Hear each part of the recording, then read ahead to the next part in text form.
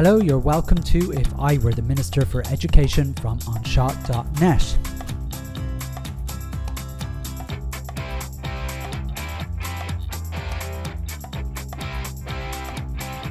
Episode 41. Add an initiative, remove an initiative. Hello there, you're very welcome to If I Were the Minister for Education. This is Simon Lewis. I'm not sure if you're supposed to promote another podcast on your own podcast, but there's a proper Irish education podcast out there called Inside Education, which has been around for years, over a decade now, with hundreds of episodes. It's presented by Sean Delaney, and every week he generally interviews someone involved in something to do with education.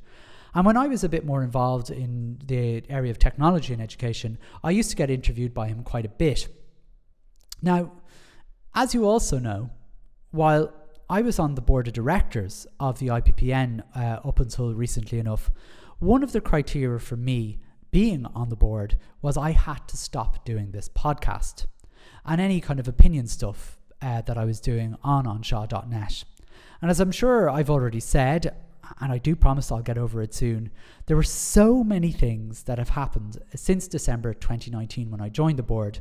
For example, when the New Brunswick model was first being touted, and I really wanted to rant and rave about it, but I couldn't. My absolute top one was actually about the INTO not publicly declaring their support for the TUI strike action due to unequal pay. And only weeks before that, they'd issued a press release to mark their unequivocal support for the Secretary's pay strike for fair pay. And I suppose more recently, the Debenham strike and all the rest of the stuff going on. Anyway, now that I'm free to say it, I'm saying it again. I'm saying it now, and I'll say it anytime I can. I know that I was bursting to say that, to be honest with you. But anyway, that's... I feel good now. Anyway, where was I going on about podcasting and Inside Education and the board of directors of the IPPN? Well, in somewhat ironic fashion, weeks after I was banned from podcasting, 3 members of the board of the IPPN were being interviewed on Sean Delaney's podcast. Now, don't worry, I did slag them off about it. But anyway, that's not why I'm telling you this. Why I'm telling you this was because my good friend, Damien White, who's currently the president of the IPPN, told a really good story on his interview with Sean Delaney. It was, I guess, an explanation as to why the IPPN decided to stop being disruptors. That's his words and not mine, because, I like disruption. And I liked the IPPN being disruptors, which is why I kind of joined them. I probably joined them 10 years too late. But anyway, he talked about why the IPPN made the deliberate move not being disruptors and decided to work together with the INTO and other stakeholders along with the Department of Education. And he used this great analogy. And the analogy was of 2 donkeys tied together with rope, and both of them trying to reach 2 buckets of food. And when the donkeys basically didn't work together, they pulled against each other and they never reached their bucket. And this is an old story, I guess. However, when they actually worked together and they saw they could go to the bucket number 1 first and then move together to go to bucket number 2, they both got to eat. And this was his analogy about why they stopped being disruptors and decided to work in collaboration with these entities. Now, it's a good story, but I felt it was missing a character in the story. And the character they were missing here was the farmer. You see, the problem here is that Damien mistook the Department of Education for one of the donkeys, to put it blunt. I kind of like the fact that he was referring to donkeys, but anyway, I that's not fair because it isn't fair at all. I don't know a lot about donkeys, but maybe they think everybody around them is a donkey. For example, donkeys may not recognize humans, or they may not recognize farmers or anything else. But the Department of Education are no donkeys, definitely not. The Department of Education is the farmer. Now, think about it. what does the farmer do? Well, he's the one, or she's the one, that's filling up the buckets with the food, or in our case, the workload, or the initiatives, or the extra responsibilities. And the farmer is the one cutting down the food supply in terms of resources, allocations of need, and so on, money. And the IPPN and the INTO are certainly the donkeys, along with the other donkeys, and they find themselves working together to eat it all up. Now, the very odd time the farmer does go a little too far and takes away too much of their food, and one of the donkeys might let out a growl. Now, I don't know if donkeys actually growl, but some sort of hee-haw of some sort. And however, no matter what way one looks at the story, the only character in the analogy who is in charge of things is the farmer. And the donkeys can pull against each other, or they can work together, but ultimately the buckets will only be as full as the farmer lets them. Now, I'm not suggesting that any of the people in the story are actually donkeys. This analogy was made on that podcast. You can listen to it. It's a really good episode. It explains what the IPPN is and talks about the conference. For those of you who have never been, well worth a listen to most of his episodes. In fact, if you are listening to any particular or want a good taster of a recent episode, Sean Delaney does a big riff, as he calls it, on homework, and it's well worth listening to. Really, really good research-based analysis of homework, very much unlike my recent homework episode, which while I would say I researched, certainly wouldn't have the caliber of research that Sean Delaney has.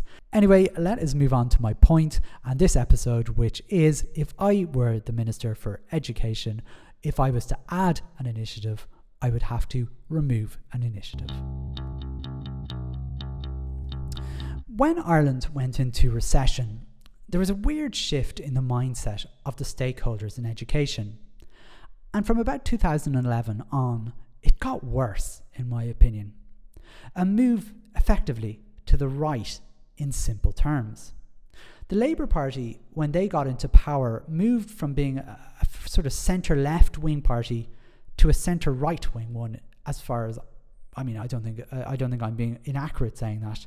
Fine Gael became a little more right-wing, with a smile, or maybe more accurately, a smirk, and all of a sudden, all the stakeholders followed them. The union moved across the centre point from being a left-wing agency to being a right-wing entity, which makes absolutely no sense. And if you don't believe me, you need to listen to John Boyle's comments about the Labour Party. And they can be found anywhere you want to find them. Twitter is where John Boyle does a lot of his work, and you can judge for yourself. Where his language is genuinely, and I don't like to say this about a person I know, but the language used in some cases genuinely was quite Trumpian. It's astonishing. For example, phrases like the failed minister Rory Quinn. Now, the only thing I can think of to say about that is sad. Except in the actual meaning of the word. The results of this downing of, I suppose, a Labour Party member, saw the union basically acting as a vehicle for the Fine Gael and Labour attack on education, really, which was very, very strange. They literally did nothing to stop the cuts that were imposed on teachers and students. Instead, they built up this really new, really interesting new model for the organisation under Sheila Noonan. What I would describe, and I can only describe, as instead of a union, I would describe it as a theocracy. Now, when I first joined the union meetings consisted of members telling CEC reps how things were going, and the CEC reps brought this information back to the head honchos, and then things happened. After 2011, this setup totally changed. The head honchos told the CEC reps what to tell the ordinary members, and that was that. In just a simple flip, the organisation moved from being a bottom-up democracy to a full-on top-down theocracy, where the INTO simply became the messengers for the Department of Education. Now, I know I'm sounding very harsh there, but I would challenge you to disagree with that. The consequences, you see, of this are well known, particularly to LPTs, lower paid teachers, who were sold down the river when the INTO recommended that members voted on the Haddington Road Agreement.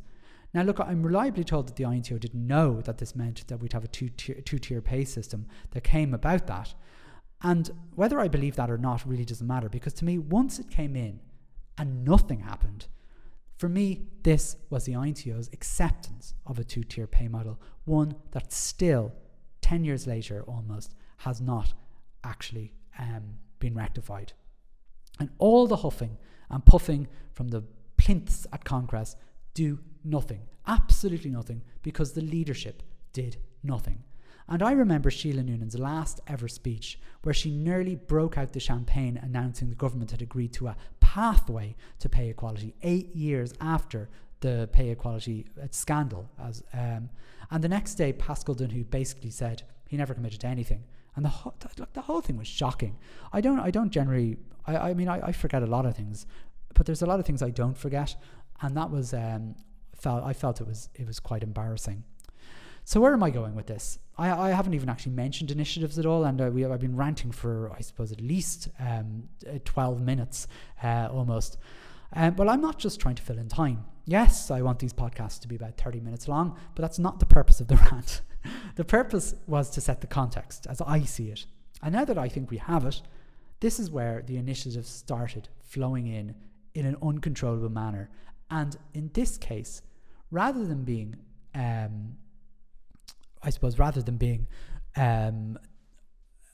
even defended against or even attacked by the INTO, they were completely supported by them.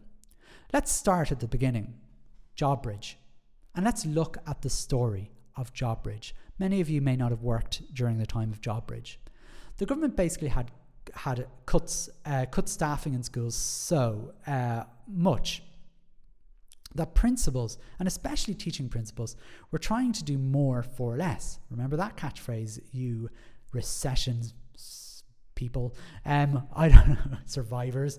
I hate using the word survivors. It's such an awful phrase. But anyway, yes, we were all encouraged to be doing more for less, especially at the time with the moratorium on posts. Wait a second. That still has happened, and the Croke Park hours and the added responsibilities. And there were loads of people in Ireland that were unemployed at that time, including teachers. In fact, at that time, it was almost impossible to get a job as a teacher. For example, I remember, I think it was around 2012, 2013, getting over 400 applications for a maternity leave position. And with all this unemployment messing up employment statistics, the government introduced a concept called JobBridge. And JobBridge was a scheme where someone could get €50 extra on top of their dole for doing an internship. Now, for teachers, it was sold as a way for a school to get an extra person, maybe a teacher to do their dip. And not only didn't the INTO oppose this, the INTO didn't oppose this, they actively encouraged it. Oh, and before I'm told this is fake news, the evidence is easy enough to find thanks to the Worker Solidarity Movement, who released the following statement on the 12th of February 2011. And it reads, at a conference in Croke Park, Dublin today, delegates also voted to instruct the Union's Central Executive Committee to issue a directive to all union members not to participate in the scheme. The gulf between the union membership and the leadership was evident when the only delegates voting against the directive were members of the CEC. It carries on to say, in a move that has come today to show just how out of touch they are with the feeling of members on the ground, the CEC instead entered talks with the Department of Education and Skills on the implementation and monitoring of the scheme. The internet is a wonderful place to find truthful information. And to me, the last decade could basically be summed up in that paragraph. The government imposed a new initiative, and ordinary INTO members expressed their opposition towards it, and then the leadership of the INTO completely ignore that and go into discussions with the Department of Education. Here's some examples. Droichead. 90% of INTO members voted in a motion for the INTO to issue a directive against the introduction of DRIHID. And rather than accept this, the INTO then, after getting a 90% rejection of DRIHID, the INTO then held a special congress where they invited their mates, and they did, in the words of John Carr afterwards, to get DRIHID over the line. And more recently, when it came to the latest pay deal, the INTO had to ballot their members as to whether they would accept the deal. And this was the PSSA deal, for those of you who remember. It's only a year ago when I'm recording this. 53% of ordinary INTO members voted to reject the deal after an astonishing campaign from the INTO leadership to encourage people to vote in favour of the deal. So blatantly, and it was shocking, and completely disregarding a previous motion at Congress where they were told they were not allowed to recommend any further pay deals. And they just ignored that. Worse then, once the vote actually went through, one might expect that the INTO then accepted the democratic vote of their members. To hell they did. They completely ignored that too. And I don't use the word literally often because it's a cliche, and I hate cliches, but they literally ignored the vote and carried on as if the PSSA deal was accepted. This was last year, 2019. So ultimately, from 2011 to 2019, the INTO were part of a system that enabled our profession to be in a much worse position than it needed to be. However, to me, the PSSA vote was the last straw, and I said on onshaw.net that this was the day the INTO could no longer call itself a union, and I stand by that. And now, let's get to the point again, because that's all that matters. Since 2011, primary education has had to accept several new initiatives and increases to our workload with absolutely no pushback from the union. And much of it rests on the principal's shoulders, but it trickles down to all staff in the school because it is simply impossible for principals to do everything. Now, I won't be able to remember every single thing that was imposed on us without opposition, but I'll list what I can remember.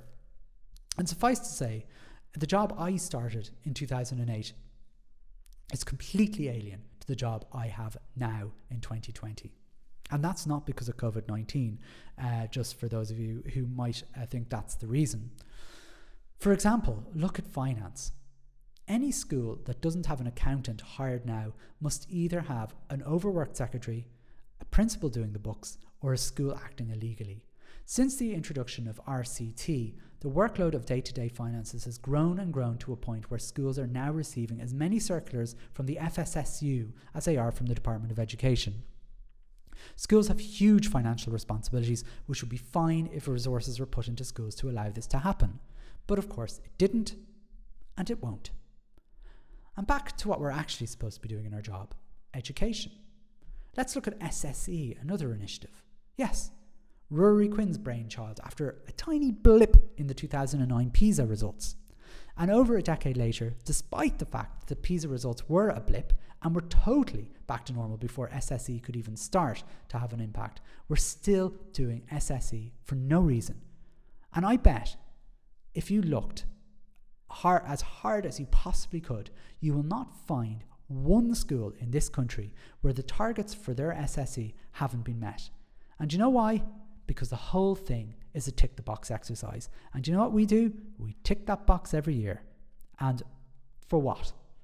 Just because we had a silly idea in 2011 that no one opposed to, and we're left with it, and mad stuff being done for SSE. But anyway, I've already mentioned DRIHID, as you know, so we're now doing the inspectors' jobs. And speaking of doing other people's jobs, the continuum of support and the set allocation model means that principals are doing some of the jobs of NEPs and part of the jobs of the NCSE.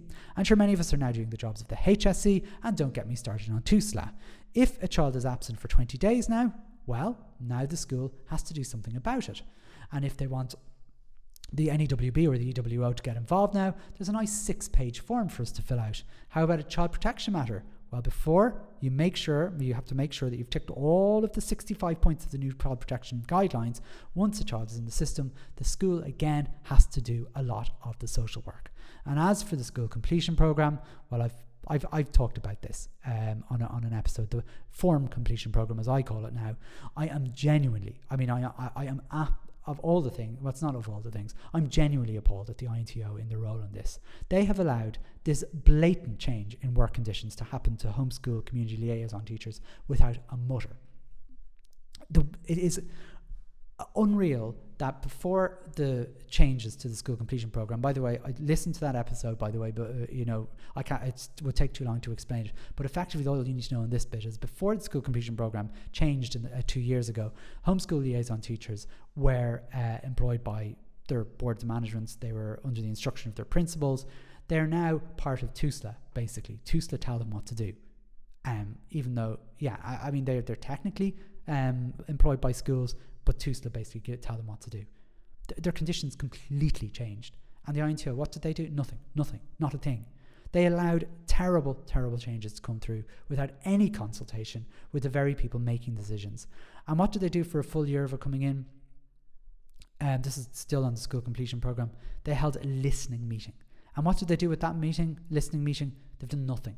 And whatever tiny bit of respect I might have for the union, and honestly, I've pretty much none, except they seem to work a lot for free, basically. I mean, a lot of the INTO members do work really, really hard.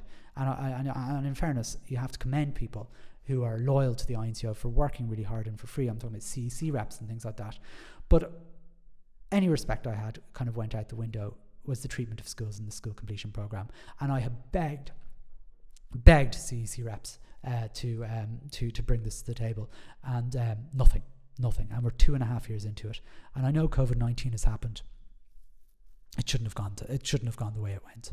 Anyway, look, that's just a few bits and pieces. And I know I've got particularly vexed by the school completion program one, and that probably doesn't affect most schools, but something there will have affected you. Certainly Drogheda, certainly TUSLA, certainly the NCSE, certainly the HSE, and all of which have gone unchallenged by the INTO. Look, posted responsibilities haven't come back. Still no protesting. The IPPN in their, to be fair, have it as one of their priorities. The INTOs sometimes remember that it's one of their things. Remember, they threatened the Department of Education back in 2016 that they refused to do SSE if they didn't give back all the posted responsibilities. So the Department of Education gave back 48% of them, and then they dropped the moratorium, the SSE protest. So, anyway, I to be honest with you, it's just appalling as I'm kind of looking through my notes and looking at all these things, and every single year, when the government come up with all these new things, and you've kind of given up that anyone's going to defend you against them. I mean, if you look even now, we're in the middle of COVID-19. And the school inclusion model still seems to be coming along, with SNAs now being front-loaded. And there's not a peep out of anybody. And this is a huge concern to everyone. And I don't know. I mean, it's baffling to know you're kind of on your own. And I mean, for a little while Richard Bruton was in charge, they were coming up with these actions for the education system. In 2019, for example, they had 83 additions to our workload in primary schools, based on these key actions that they're deciding. There's a Kumasu. I remember doing an episode in the very early days of this podcast. I think it was the third ever episode, called Kumasu Coming At Ya. I went through the 83 additions to our workload that went completely unchallenged. And what did the stakeholders do? Do you know what they do? They have a coffee and crack in the Department of Education offices at their primary workload forum, and they get year-long pauses on one or two things while a deluge of extra workload continues to flood in. It's just shocking. So if I were the Minister for Education, I'd have to stop all this silliness. And do you know what I would do? I would ensure a new rule. And for every new initiative I would introduce as the Minister for Education, I would have to remove one. So for example, if I wanted to introduce a new subject to the curriculum, I would have to remove one first. However, it should go further than this. For example, a few years ago, when GDPR and child protection legislation came in, something should have come out. There's a lot of unnecessary baggage in education. I mean, I think you won't be surprised to hear that I think SSE is an obvious one, but so is Droichead, and so is religion. I had to see. You'll never get through an episode without me mentioning religion. Anyway, and really, it's that easy. If I was going to introduce something new, something old would have to come out. So, for example, if we had to teach another hour of PE every week, as was being sort of mooted a while ago, to counter obesity, for example, we have to remove an hour of something else from the school curriculum. Or outside of the curriculum, if we add something to the school week, something of equal time has to be taken out, and it should be provided by someone else. So I think the FSSU, that's the financial services one, is a good example. Put in FSSU by all means, but then provide someone to do the work. So you're not increasing the work of the current staff.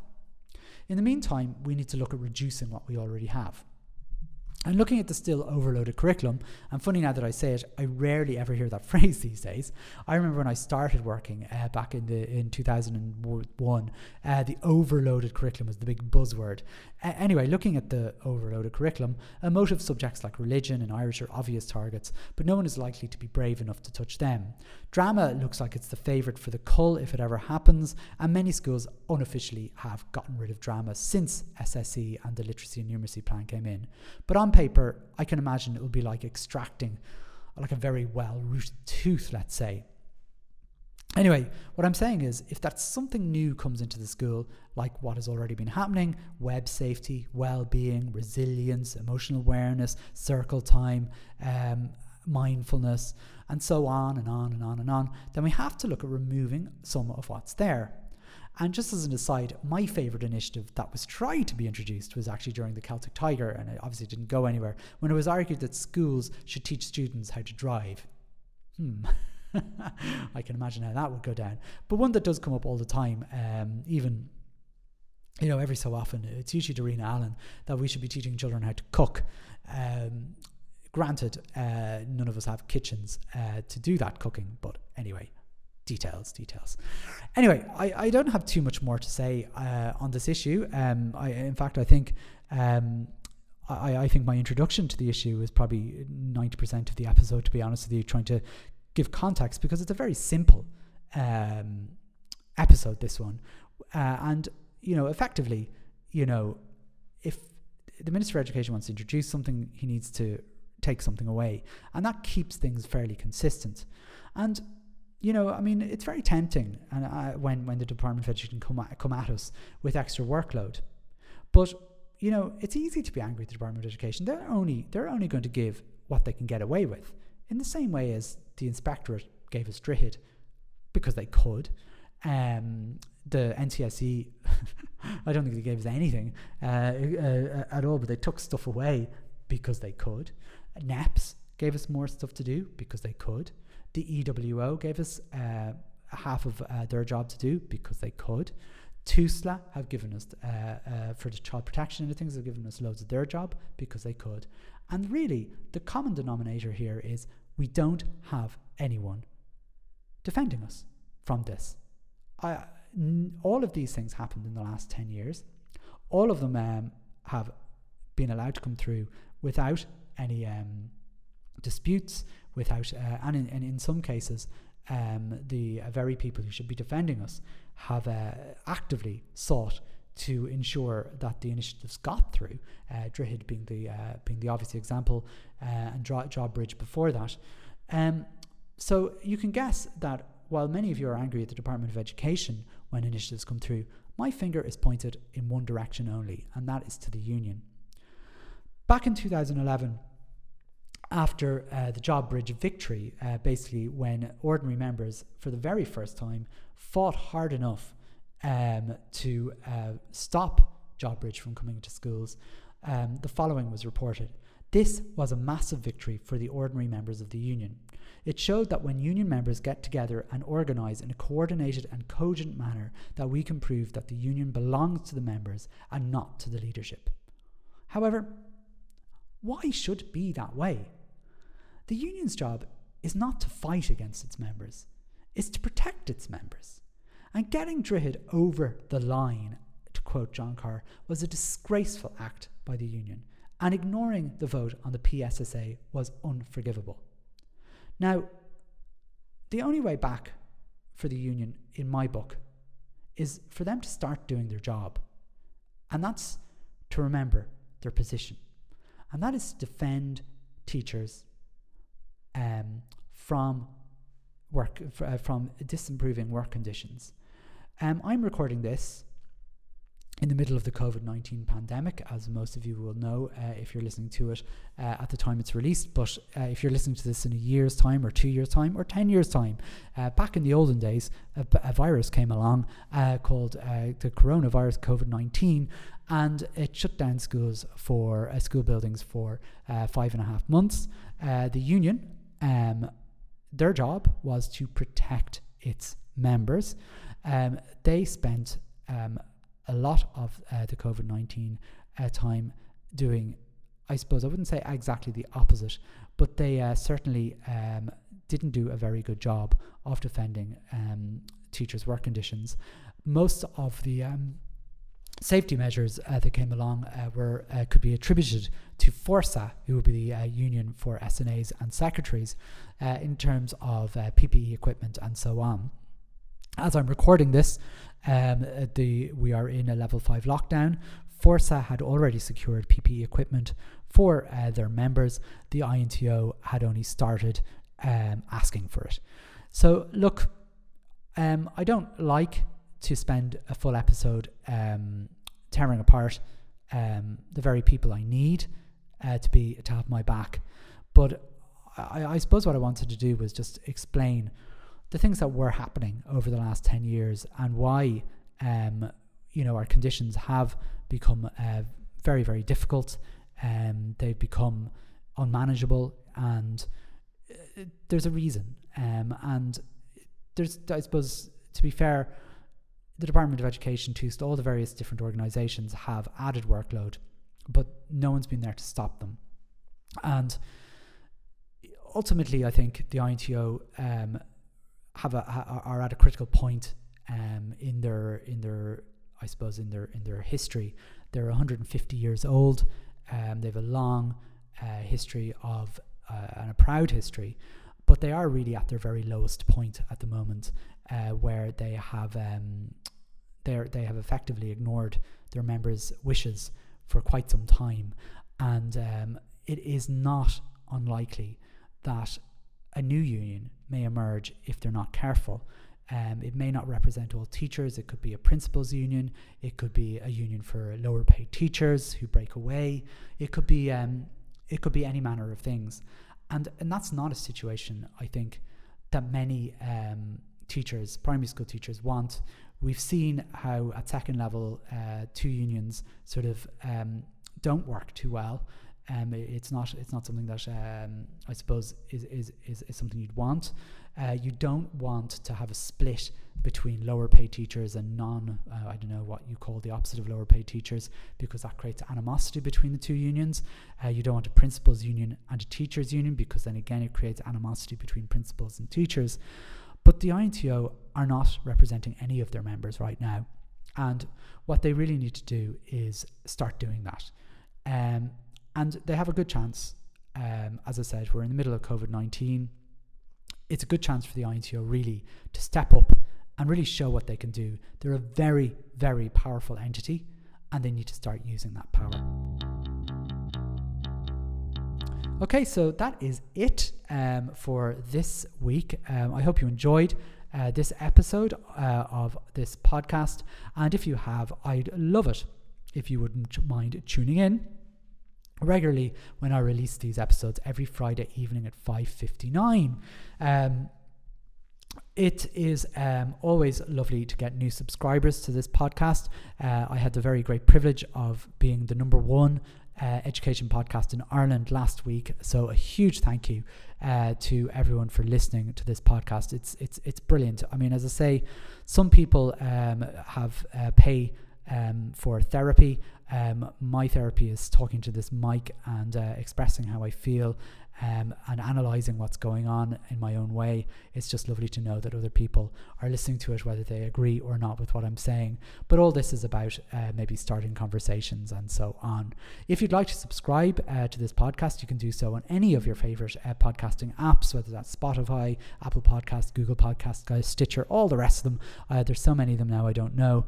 And please, if you fancy it, please leave a review, because I would love other people to find this podcast if they can. Listen, that's it from me for this week. Thanks for listening, and we'll see you next time.